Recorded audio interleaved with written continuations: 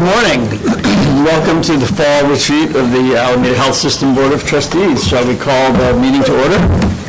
Trustee DeVries? I'm present. Trustee Banerjee? Here. Trustee Hernandez? Here. Trustee Alvarado? Here. Trustee Buquette? Here. Trustee Charland is absent. Trustee Chiclin? Here. Trustee Jensen? Here. And Trustee Peterson? Here. We have a quorum. Excellent. And I do not see public speakers, and we will move right past public comment to our medical staff reports. Who wants to go first? I can go first. All right. Thank you, Doctor. Good morning. I'm giving the report from the Alameda Hospital medical staff. So we had our medical staff retreat which was participated by the physician leaders at Alameda Hospital, San Leandro, and AHS. It was our first joint retreat last October 13, well attended.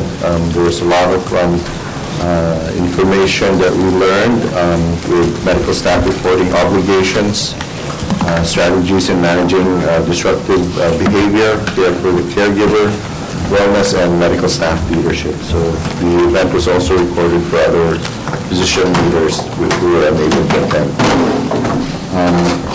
After the retreat, we reached out